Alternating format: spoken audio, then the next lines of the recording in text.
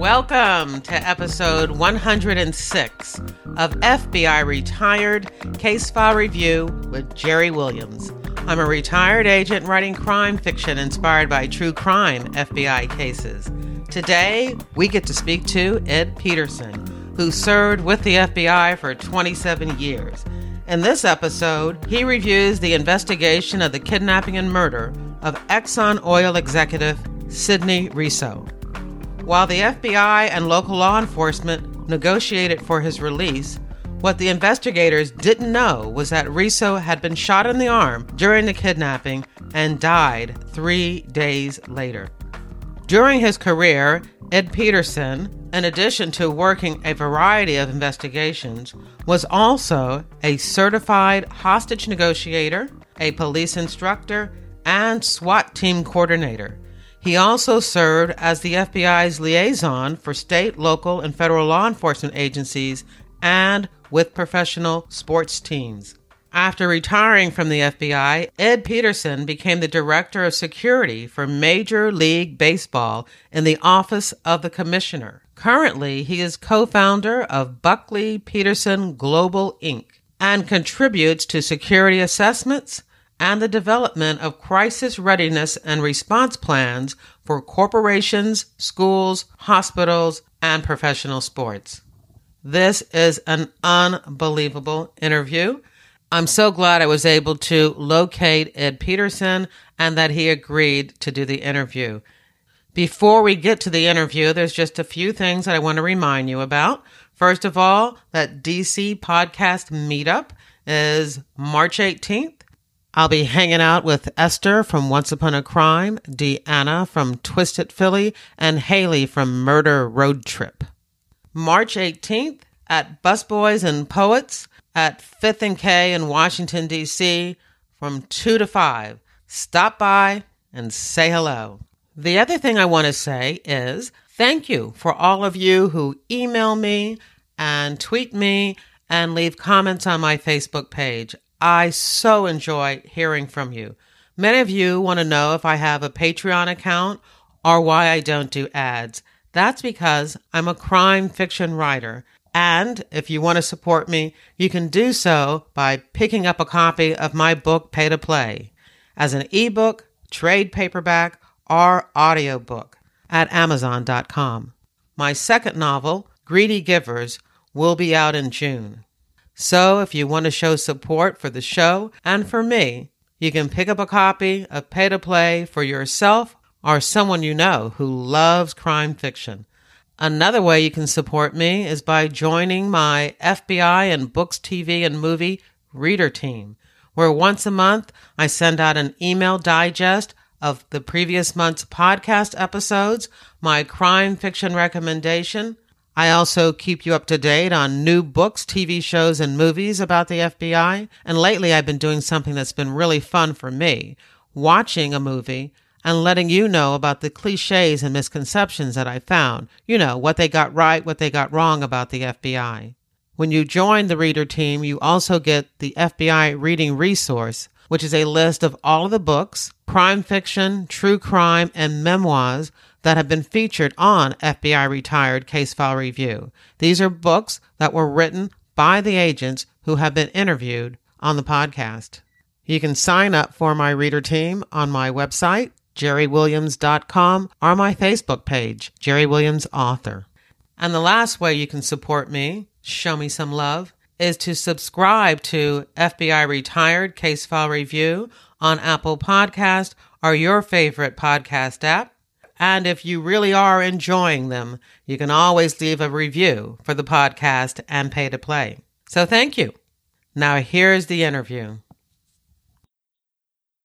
I am excited to introduce my guest for today, Ed Petersen. Hi, Ed.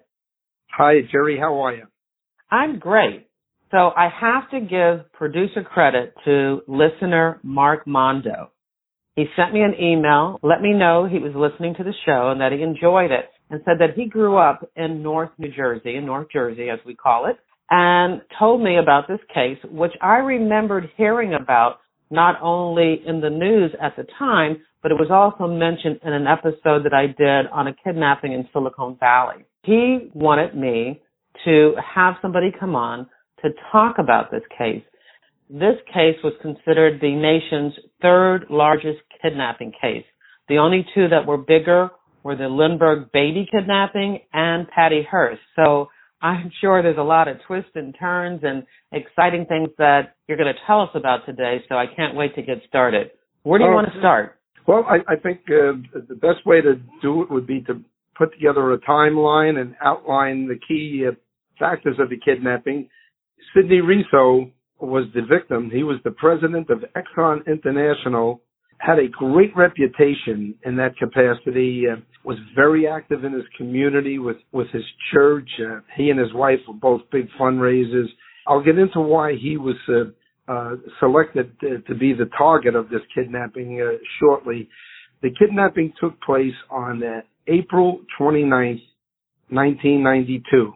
It was the third largest kidnapping following the Lindbergh and Patty Hearst cases, but it was the largest of any kidnapping as far as the ransom demand, which was $18.5 million. That was the largest ransom demand in the history of any kidnapping.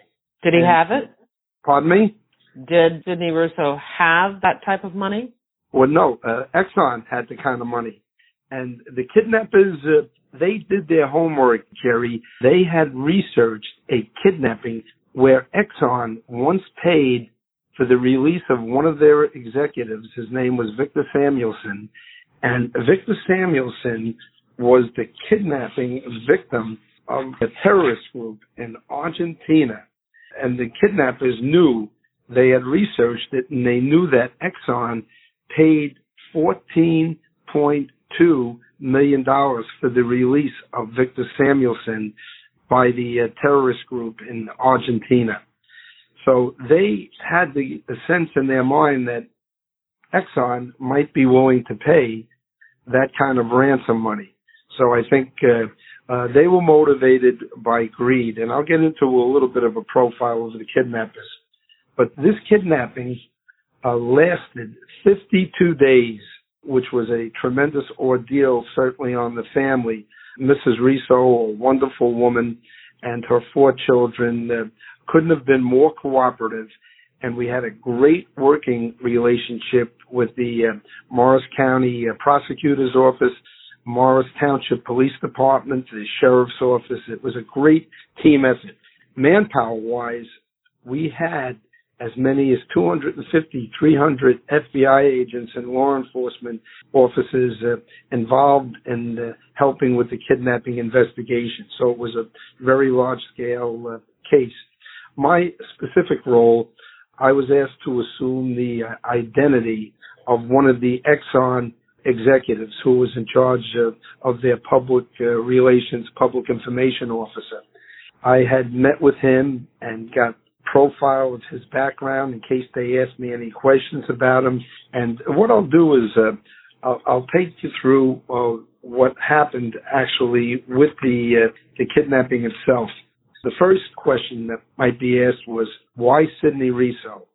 And there were a lot of lessons learned for corporations. We had, subsequent to the kidnapping and the arrest of the kidnappers, we had been asked to speak with several major corporations and in the law enforcement community.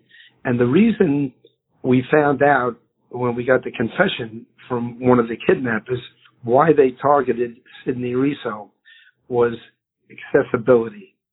The location of his home, it was easy to surveil, his position as president of Exxon International, and he was a creature of habit. That was one of the biggest things. At 7:25 every morning, when he wasn't being picked up, if he was traveling internationally, he'd be picked up by a limousine at his residence and taken to the airport or wherever he had to go. But when he wasn't, he elected to drive himself to work, which was about 10 minutes from his home in Morris Township. He would routinely, his car would emerge out of this winding driveway at around 7:25 a.m. The first thing he would do would get out of his car, to pick up the daily newspaper and get back into his car and head off to work. Well, the kidnappers, they had looked at a number of Exxon executives, and they made that decision that Sidney Reso was probably the easiest target, the most accessible. And they did their planning back in December of 1991, and they didn't actually execute the kidnapping until April 29th of 92. They had conducted numerous surveillances of his residence. Both of them had posed as joggers. He had lived in kind of a cul-de-sac, kind of a private road, but they posed as joggers to get a good idea of his routine. They had rented vans, and they had obtained a storage facility in Washington Township, which was approximately 5 miles from their residence in Lebanon Township, where the kidnappers actually lived. Arthur Seal, with the help of his wife, built a wooden box, and this wooden box was designed to hold Sidney Reso captive inside this storage facility. The wooden box was 6 feet long, 3.5 feet high, 3 feet wide. It had air holes throughout the box to allow Sidney Reso to breathe. And the top of the box was attached with hinges. It had 3 padlocks on it and eye bolts fastened to the inside of the box. And it was constructed with heavy plywood, 3/4-inch plywood, and 2x4s. It sounds like a coffin. Yes, it does, and actually, Jerry, that's what it turned out to be. It's interesting when you hear about the letter that they wrote and the prophecy of this letter. It really strikes home that exactly what they threatened was going to happen to Sidney Reso did in fact happen to him. Hmm. So the day of the kidnapping, Wednesday, April 29th, 1992 at 7:25 a.m., Jackie Seals, she was the wife of Arthur Seals. They were the kidnappers, and I'll get into their background shortly. But Jackie Seals, in a jogging suit, a very attractive, blonde-haired, actually a school teacher, very well educated, and she posed as a jogger. And that morning, she jogged past Sidney Reso's home. And what she did was she kicked the newspaper about 8 to 10 feet away from the driveway, which would cause Sidney Reso, when he got out of his vehicle, to go the extra distance to retrieve the newspaper. She got back to meet with Arthur Seals. They had ski masks, and they were in a rented van. And at 7:25, when Sidney Reso arrived at the top of his driveway, he got out of the vehicle. Jackie Seals was driving. She was wearing a ski mask, and as was Arthur Seal. And they immediately swooped down on Sidney Reso. Unexpectedly, Arthur Seal was out of the van with an automatic handgun pointed at Sidney Reso. And Sidney Reso immediately complied with the demands of Arthur Seal. Arthur Seal told him, "Don't make a sound, get into the van." The side door of the van was open. And Sidney Reso did exactly what he said. But what happened, as he approached the side of the van, which was open, he realized that Arthur Seal was going to put him into this wooden box. And he just freaked out. And a struggle ensued. The weapon went off, and it shot Sidney Reso through the forearm. It didn't hit any vital organs. It just shot him through the forearm. But it was enough for Arthur Seal to overpower him, force him into the box. They duct taped his mouth, and they duct taped his eyes, and they duct taped his hands together. And he was stuck in that box with padlocks closed. They drove to a nearby park, Morris Lewis Park, and they changed the license plates. They had phony license plates on the van held on with clips. They changed the license plates, and they headed for the storage facility in Washington Township. They backed the van into the storage facility, and Jackie Seals assisted Arthur as they took the wooden box out of the back of the van. And then they closed the doors of the shed when they moved the van outside it. And they told Sidney Reso they wanted him to make a recording.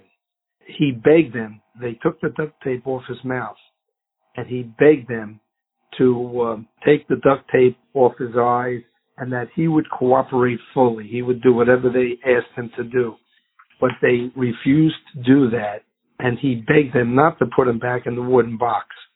By this time, his arm from the gunshot wound had swelled up, and they had stopped on the way at a ShopRite pharmacy, and they picked up bottled water, a gauze to treat the wound superficially, and Tylenol for pain. And they gave him the Tylenol, they gave him some water, and they treated the wound superficially. They cut off his suit jacket, the sleeve of his suit jacket, and they removed his Rolex watch, and they proceeded, after they had him make a tape, about their demands, that, he asked Exxon to follow their demands, and then they tied him up, put him back in the box, and closed the box. And unfortunately for Sidney Reso, if you were to check the weather on that particular time, from April 29th to May 3rd, the day he actually died, inside the box, the weather had been close to 90 degrees. So when you stop and think about it, Sidney Reso laid in a wooden box. They made no provisions for him to relieve himself, so he laid in that wooden box in his own urine and excrement. And the temperature inside an aluminum shed, inside a wooden box, had to be close to 100 degrees, I would assume, because outside the weather was close to 90 during that time frame. What is amazing about what you just told us is that you also said that they spent so much time planning this. You would think that they would have had the sense to know that no one could survive in those conditions. I mean, not only that, Sidney Reso had it was well publicized that he had a heart condition. So what happened, they would check the box about 3 times a day. And the only thing that they gave him, they would open the box, they would check on him, and they would check the wound. They would give him water, some water with lemon, but they gave him nothing to eat. And when I got the confession from Jackie Seal, she told me the reason they gave him nothing to eat is because they didn't have any provisions for him to relieve himself. It was inhumane the way this man was held in captivity in that wooden box, not knowing what his fate would be. They proceeded to follow up on the ransom demand. And the way they did that, it was very interesting. After Sidney Reso was kidnapped, we, first of all, when he disappeared, we didn't know what to expect. We were called, the FBI was called by the Morris County Prosecutor's Office, so we had a very good working relationship in the Morris Township Police Department, and we arrived immediately on the scene shortly after the disappearance of Sidney Reso.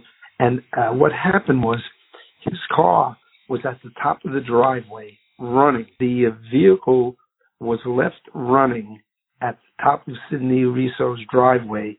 Of the car door of the driver's side was left open, and across the road from where Sidney Reso lived was another executive from Exxon. His wife had just happened to look out the window, and she saw the car door open, running, but she didn't see Sidney Reso. And she looked at it, and she thought that was suspicious. So she called Mrs. Reso, and she said, is everything all right with Sid? His car is at the top of the driveway running, and the car door is open. And Mrs. Reso had just come out of the shower. She immediately went up the driveway, got dressed, went up and looked and realized, and, she called for her husband, she looked for her husband, and she immediately knew something was wrong because he had been gone already about 25 minutes. 7:25 a.m., and at the time that the neighbor spotted his car running with the car door open, it was about 20 minutes later, and Mrs. Reso knew something was wrong. So she immediately called the police. They responded, and they scoured the area.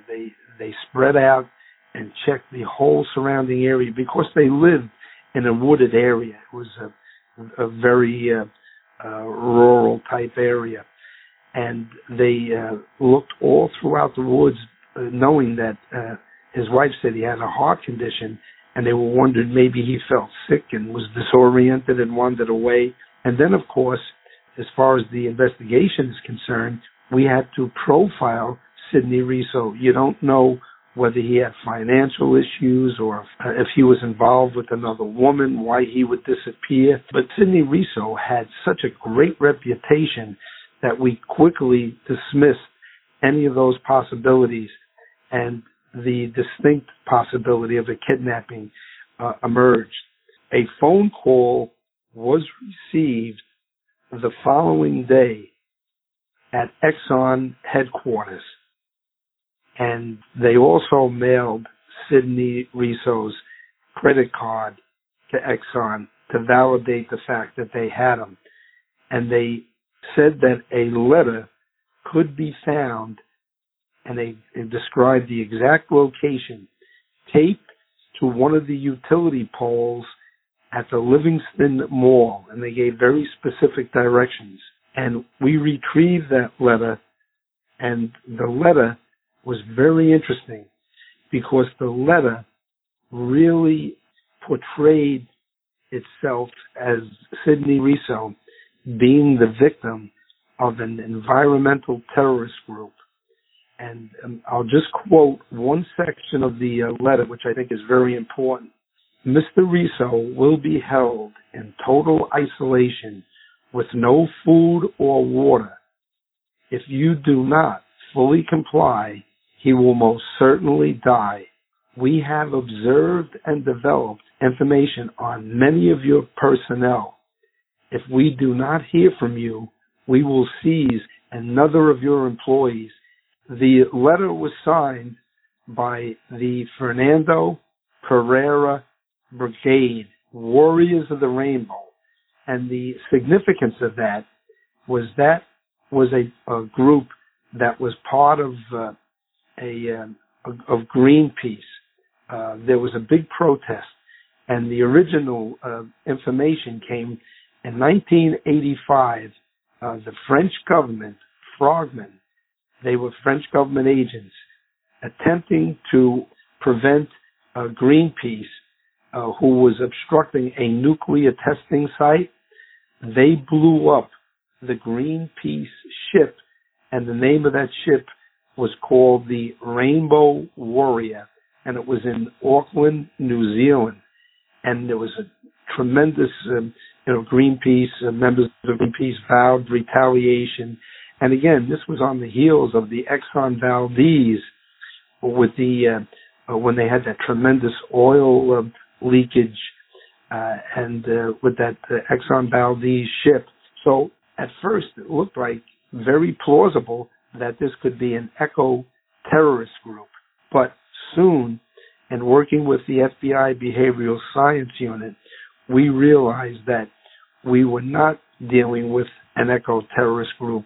We were probably dealing with local criminals, because all the phone calls that we were able to trap from payphones that they used were all in the Morris, Essex County area, the northern New Jersey area.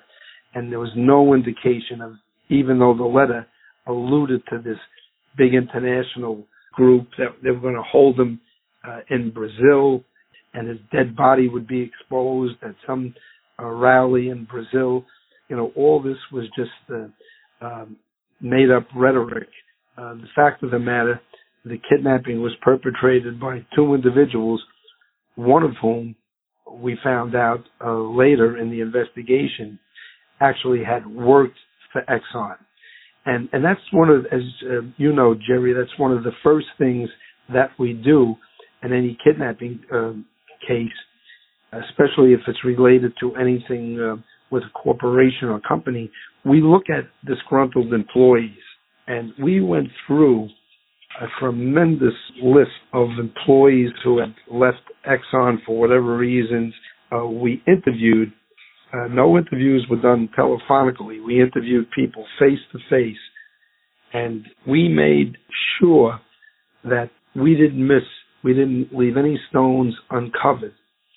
But you were only interviewing people that were currently working, or were you also interviewing people that had left? No, we interviewed people who were terminated from their employment, going back even a few years. And all of the leads were computerized. Every lead that we looked at, it was computerized and followed up and indexed.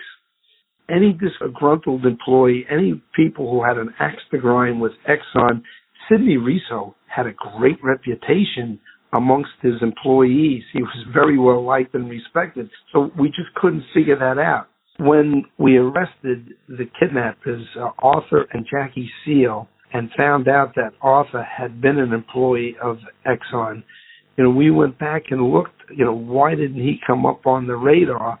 And the reason being, he really wasn't considered a disgruntled employee. He was hired from a police department. He worked for the Hillside, New Jersey Police Department. And Exxon really didn't do a great background investigation on him. Of course, had they done a good background investigation, they would have found that this guy had a history of police brutality, and he had a very bad reputation as a police officer. And he went out early on a disability. His gun went off, he claimed, accidentally, and shot himself in the foot, and he left with a settlement with his pension, and he and his wife opened up a private furniture business. And meanwhile, he was hired by Exxon in the security department. And he didn't really have a good reputation at Exxon, but he didn't have a reputation that would qualify him as someone that they would suspect in a kidnapping. What happened was he was working with Exxon, and he eventually left Exxon with his wife. They had these illusions of grandeur that their furniture business could really grow. And they left and they moved to South Carolina. And they opened up a furniture business in South Carolina. And again, these were two people that did a lot of planning, but they could never, ever finish what they did. And they did not do a very good job. They had taken over a successful furniture business in Hilton Head. They immediately went out. They bought matching Mercedes. They bought a 35-foot sailboat. They had plans to sail around the world. They joined one of the richest country clubs down there. And soon after, their furniture business went under. And they owed tremendous amounts of money. Their boat was seized. Their cars were seized. Their business went under. And they wound up moving to Vail, Colorado, where he got another job. And that didn't work out. And the next thing you knew, the house that they were living in, the marshals put a lock on the door, and they were done with Colorado, and they were relegated to moving back to New Jersey, living in the basement of Arthur Seal's mother and father's house. And they had two children, a boy and a girl, who went to exclusive prep schools. So they had these bills, these tuitions, and that's where the idea of kidnapping Sidney Reso came up. Arthur Seal came up with that idea that they could get out from all of their problems, knowing that Exxon had once paid $14.2 million for the release of their executive in Argentina. They figured this was their solution. Wow. Some people definitely have a different way of thinking. You and I would get a second job or find a way to legitimately earn some money to get our family out of debt. And these two decide to kidnap somebody. Yeah. So let me take you through what happened. This case probably would have been over with within 4 days, but this is what transpired. 3 days after the kidnapping, they were checking on Arthur Seal and Irene Seal were checking on Sidney Reso a few times a day to make sure everything was all right. On Sunday morning, May 3rd, Arthur Seal went over to open the box. Jackie Seal went into the corner to get the bottled water and the Tylenol, and she knew something was wrong. She looked over and she saw Arthur Seal pressing down on Sidney Reso's chest, and she went over immediately and saw that Sidney Reso's color was so pale, almost like a greenish tint, and she knew he was dead. So what they did, the insensitivity of these two, they put plastic wrapping on the floor, like plastic garbage bags on the floor. They removed Sidney Reso from the wooden box. They laid him on the plastic. He took all his clothes off, and Arthur Seal proceeded to put all his clothes in a bag, and he went back home, and he got a chainsaw to cut up the wooden box. They, meantime, rolled up Sidney Reso's body in the plastic with rope, and Arthur Seal bought the cut-up wooden pieces from the box along with the hardware, the lock and the bolts and everything else, the hinges, and he put that in a bag, and he proceeded to bring it behind his father's home. Behind the father's home was a wooded area that led to a little bit of a stream that led to a river. And Arthur Seal threw all the metal, the locks and the hinges, into the water, into the river. And he proceeded to burn the clothing and the wooden box in a clearing several hundred feet from his father's home. And Jackie Seal, this is how insensitive they were. She went home and prepared a dinner for them, and that was the night we were supposed to deliver the money to a location. I was directed to a Italian restaurant in Summit, New Jersey, the Villa Restaurant, and there was a pay phone booth outside the restaurant, and I was to await a phone call from the kidnappers at the number of the payphone, and that they would give me directions. And I was there, and we had everything all set up. We would have had them in custody that night, but the phone call never came. And why it never came, we learned later on that Jackie Seal was dyslexic, and she reversed the 4 last digits of the phone number. So I stood there for hours waiting for that call, and no call ever came. And so they were calling some other number, wondering why you weren't picking up. Yeah, they were a short distance away at a location, and they were going to give me very specific directions. And if I could back up a little bit, one of their directions, which was very interesting, is they wanted, in the very beginning, when we got the letter from them that was retrieved from the Livingston Mall, they wanted us to obtain an ad in the local newspaper, which was a big newspaper in New Jersey, in northern New Jersey, called the Star-Ledger. And they wanted us to place an ad in the newspaper advertising for the sale of a rare international bird, and to put a phone number in.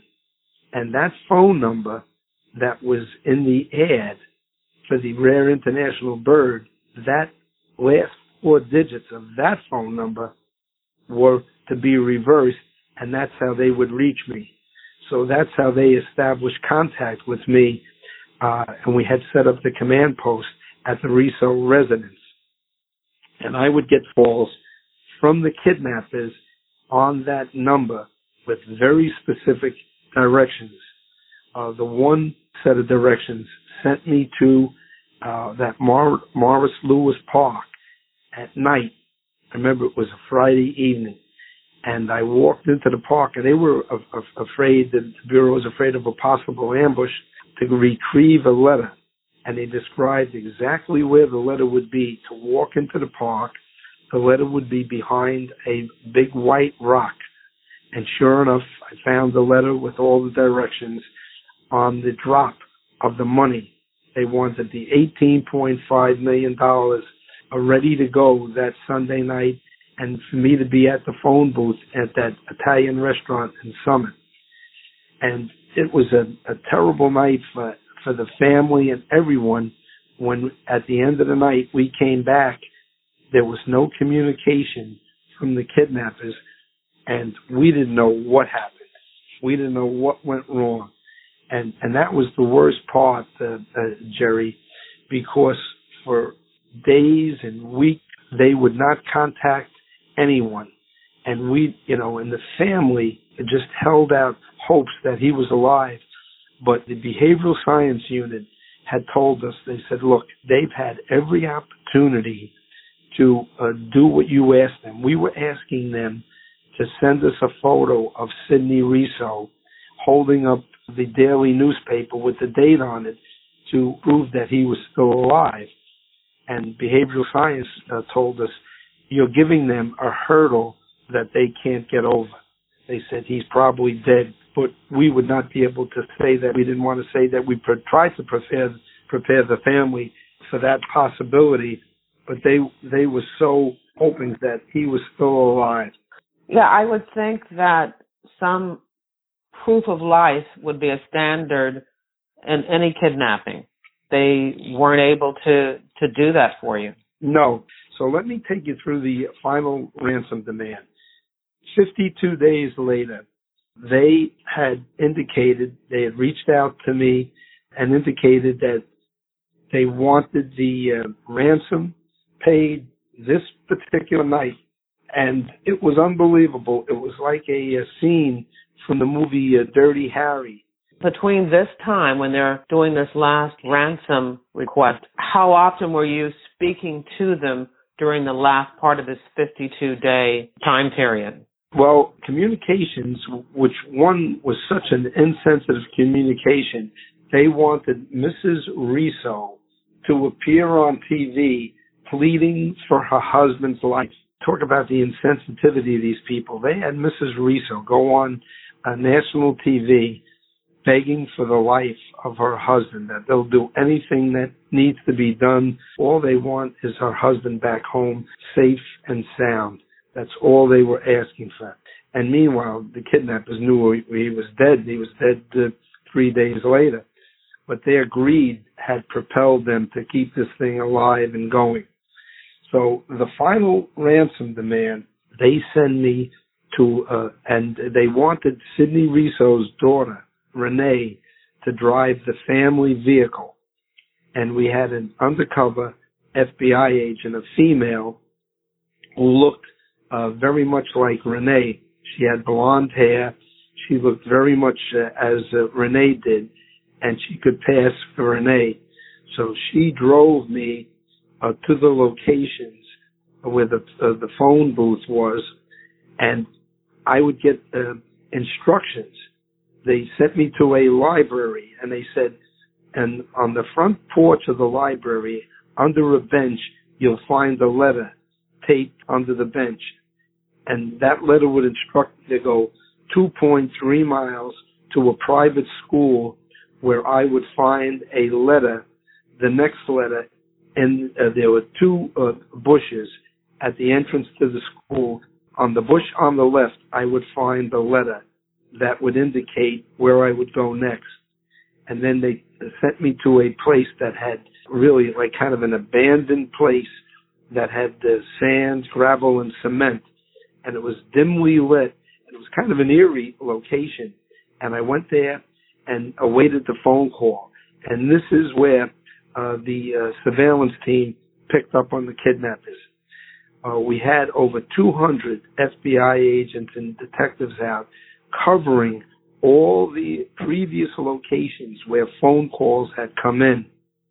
And I was wired, and the command post could hear me perfectly.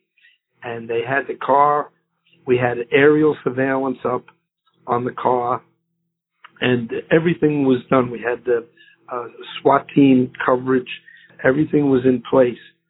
And the command post said to all units, all 200 units, we have an incoming call. Everyone watch your respective locations to see if there's any calls being made simultaneously with the call that's being received by me. And sure enough, an FBI agent, a female FBI agent, in kind of a remote area in a strip mall, she sees a guy. He's wearing a fisherman's hat. He has a coat on. And she sees him on the phone at the payphone at the same time we have the incoming call, which, just might be a coincidence. But then she realizes that she probably is looking at the kidnapper. Of course, what happens, Jerry, is she hears that the call is being terminated, and she sees him hang up the phone. And then she sees him remove latex gloves. He had transparent latex gloves, and she sees him taking them off each hand, off the fingers, and she knew this has to be the kidnapper. So she calls the command post and says, I think I have the kidnapper under surveillance. She gets the license plate of the vehicle, and she did a great job. They told her not to follow him because, we had aerial surveillance, etc. And we immediately find out that the vehicle is a rental vehicle. And it's around 9 o'clock at night now. And this is why it's great having the local authorities. One of the chief of the Morris County Prosecutor's Office knew the owner of the rental company out in Hackettstown, New Jersey, and got the owner out of her home to open up the records who rented that vehicle. Wow. And the agents were at the rental place. Now, here's what happens.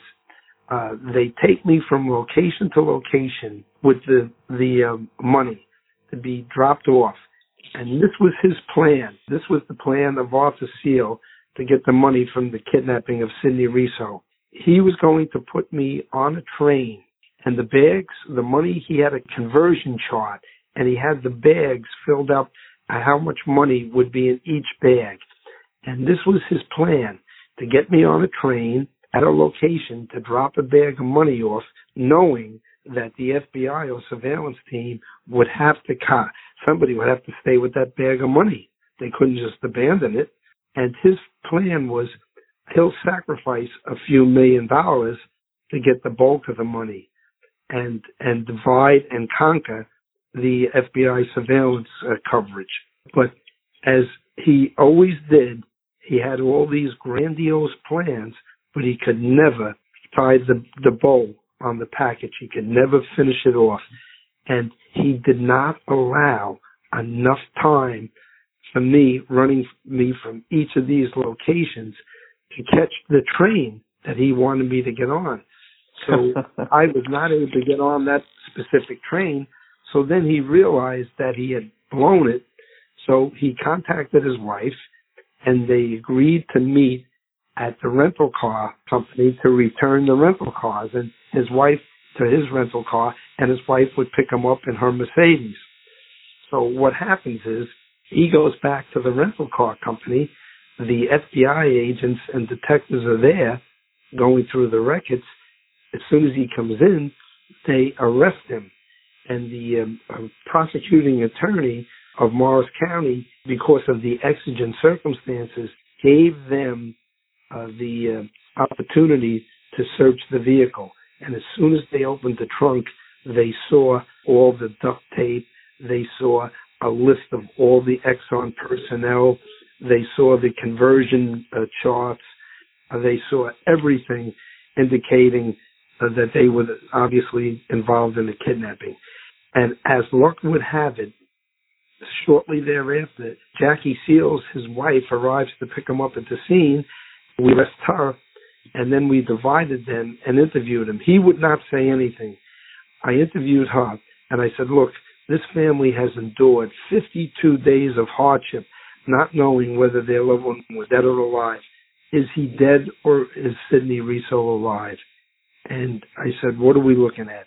And she put her head down, and I gently picked up her chin. I said, are we looking for someone dead or alive? And she said, probably dead. And, she knew he was dead, but she wouldn't really confirm anything at that point. What happens is we had a streak of luck, a break. I interviewed her mother along with another agent on a Sunday night, and her mother was a widow, and she was a former nurse, and she said, I did not raise my daughter to be a kidnapper or a murderer. She did not like her husband, Arthur Seal, her daughter's husband. She said, if you get me in to visit my daughter at the jail, I will get my daughter to cooperate. I promise you that. She said, I'm an elderly woman. I waited almost 5 hours and never got into the jail to visit my daughter. Earlier that day, it was a Sunday afternoon. And I said, we promise you'll get in. I called the warden of the jail, told him the circumstances. He said, you tell her to ask for me specifically, and I'll get her in to see her daughter, which he did. And a couple of days later, we got the call that she was ready to cooperate. We interviewed her. We got her out of jail.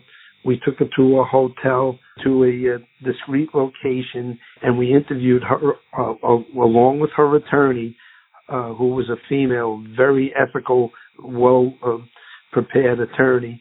And we reached an agreement that she would plead guilty. She would be sentenced to 20 years, but she would lead us to where the body was buried, because we would have never, I don't think, found that body without her leading us to it.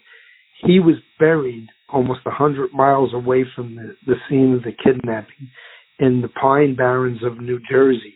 Wow. And you being from New Jersey, you know that area, right, way down in South Jersey.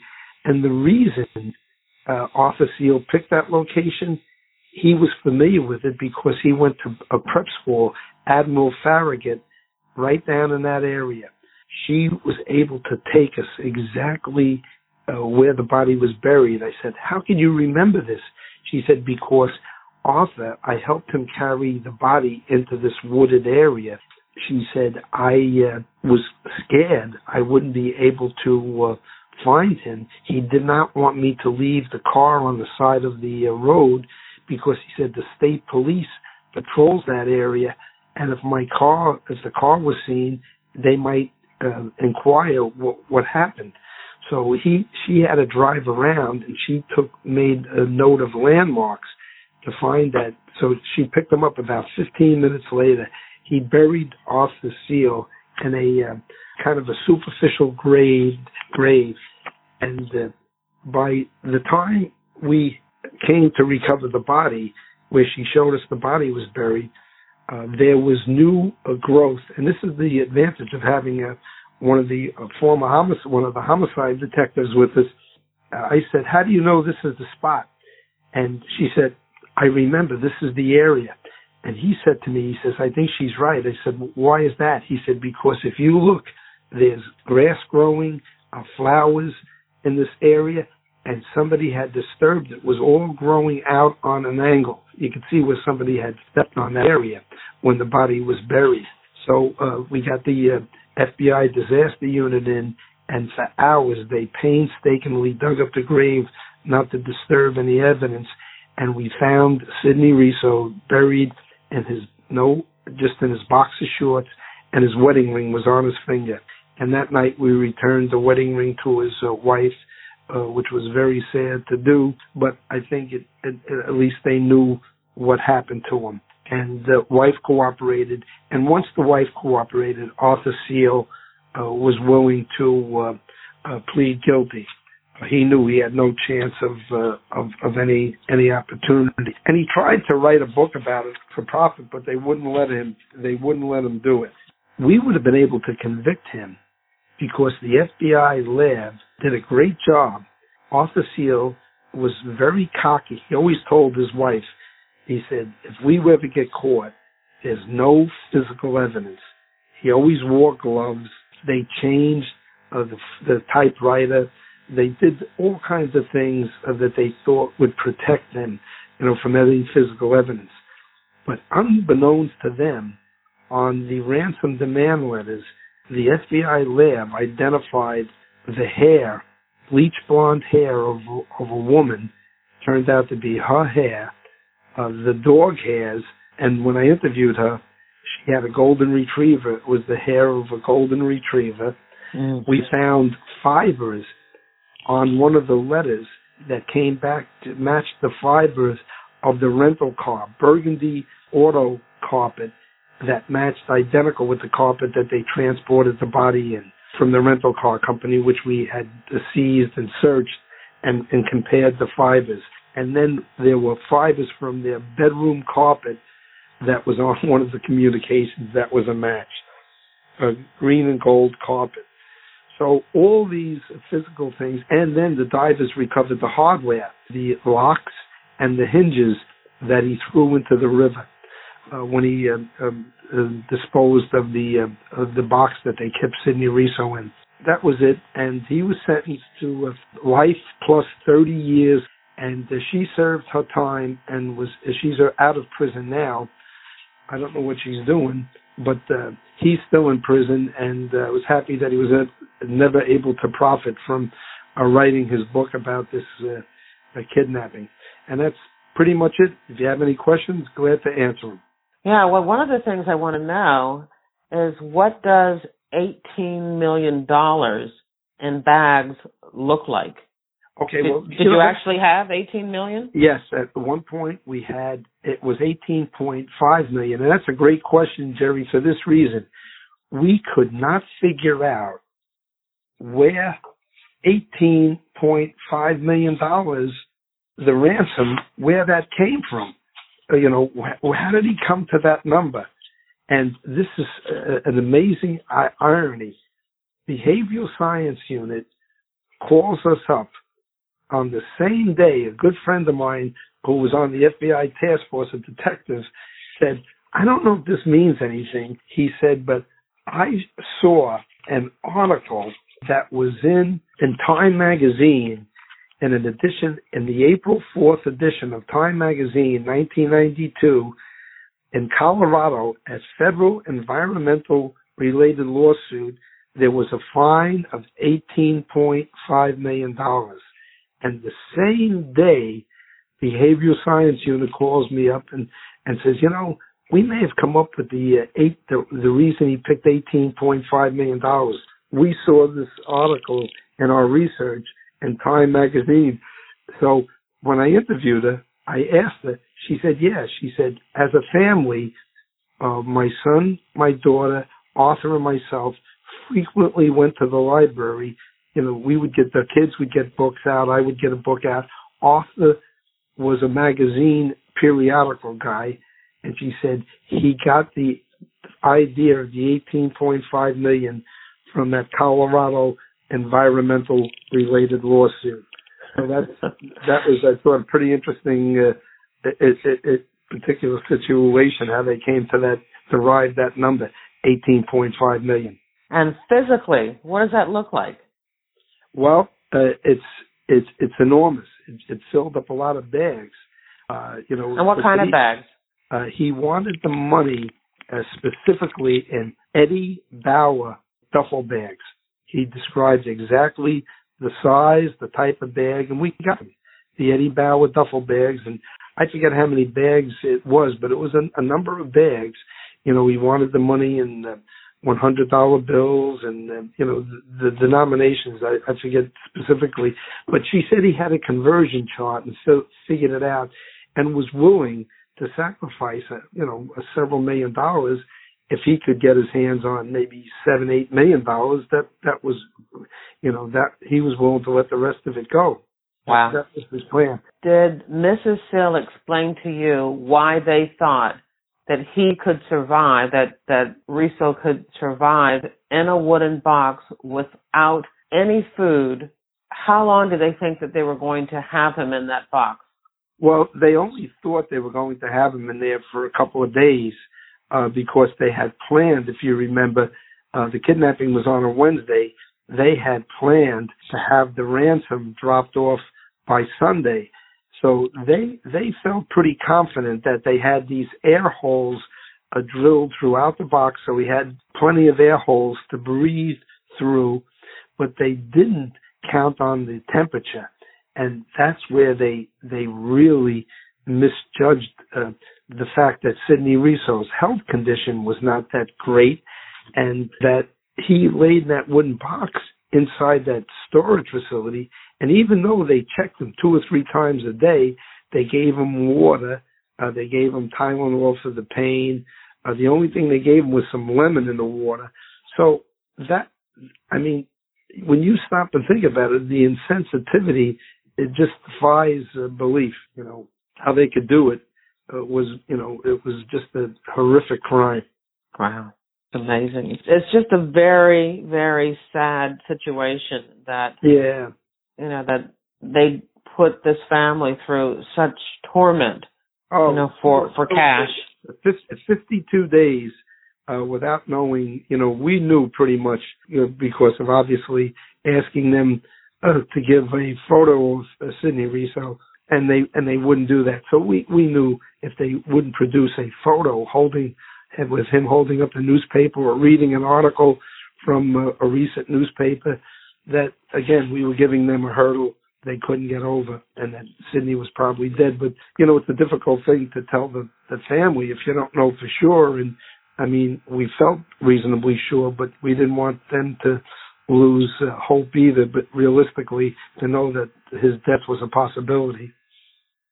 During this 52-day period, were you talking to them every day? Every day, yeah. But for the first couple of weeks, we stayed in their home around the clock. We had FBI agents there around the clock, 7 days a week, and then we moved the command post over to an off-site location that the prosecutor's office secured, which was much better because it gave us a lot more room to do the investigative things that we needed to do. So you were in touch with the family every day for 52 days? Every day, yes. What about the kidnappers? Well, the kidnappers was infrequently, unfortunately, because they dictated when we couldn't contact them, so we had to wait to hear from them, whether it be a letter or one of the phone calls to the number that they had us use. So there could be a full week that would go by without you hearing from them? 2 weeks at times. Remember, it was 52 days. So we had a stretch sometimes of like maybe 12 days where we didn't hear from them, and it was very, very difficult, very stressful on the family. And but again, you know, we stayed the unity of the investigative team. The teamwork was great. Everyone worked so well together. Nobody was looking, you know, no agency was looking to steal any headlines. I mean, we wanted to get this guy back because the family was such a, you know, nice family. And Exxon couldn't have done more. They were tremendous in their cooperation and working with us. They did a great job. I guess one of the most fortunate things about this investigation was unbelievable greed, because after Reso died, he could have just walked away and you may have never solved this. But yes. The fact that pull, that greed to get his hands on millions of dollars made him come back in spite of the fact that the whole plan had fallen apart. That's exactly, the wife had told me, she had told him several times, abandon this, you know, forget about it, he's dead. But he knew that money was out there. He knew Exxon had paid $14.2 million to the Argentina terrorist group. And by the way, when they released Victor Samuelson, you know how they released him? They released him on the lawn of a doctor in Argentina in a wooden box with air holes. Wow. So that's where he got that from. That's where he got the idea. Again, he was a guy who read the articles and researched things and really had a very high opinion of himself. Unfortunately, too high of an opinion of himself, and it led to the death of an innocent man who had such a great reputation. Ed, this has been fascinating, but what's your story? Could you tell us a little bit about when you joined the FBI and why you joined the FBI? Sure. In kind of a Reader's Digest version, I wanted to be an FBI agent all through school. I wrote a letter to Hoover when I was in high school, and I got a letter back from the FBI. I wrote him a letter that I want to be an FBI agent one day. I went to a small college. The guys knew I always wanted to be an FBI agent. They used to tease me.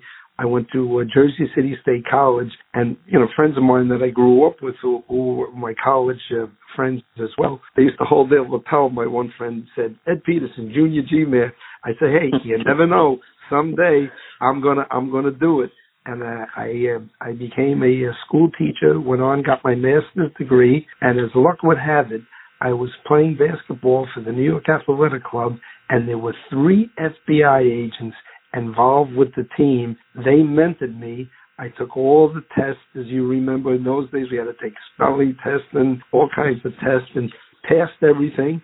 I got my letter, and in June 16th of 1969, I went through training school and loved every minute of it. And I got my first assignment in Tampa, Florida, then Washington, D.C., and then to New York, and then back home to New Jersey and Newark. And I would have never retired, but I had 5 children, 3 in college at one time, and I had a lot of good job offers. And I wound up leaving the FBI and eventually becoming Director of Security for Major League Baseball for about 4.5 years. And then the last almost 20 years, I've run a security consulting and investigative company with a very close friend, the former police commander, who was also administrator with DEA, Jim Buckley. And we've got a great friendship, and we get involved with so many former agents, and it's just a lot of fun. So that's what I'm doing now. Well, I want to give you the last word. It could be about this case. It could be about your career. It could be about the state of the FBI today. What would you like to say? Well, I'm a little disappointed about all the negative publicity. Obviously a lot of mistakes have been made by the Bureau. I hate to see the Bureau get involved in any politics, because that was, as you know, as a former agent, that was so critical to any investigation, that we were always independent of any political leanings whatsoever. And unfortunately, that hasn't happened most recently, and it's really disappointing, because I'm in touch with so many agents. We get together about once a month for dinner, about 50, 60 of us, and to hear some of the agents, it's really disheartening, when you read about all the negative things that are happening, unfortunately, and all the good people that you worked with in the FBI and all the good people that work in the FBI now. It's just kind of disheartening to hear.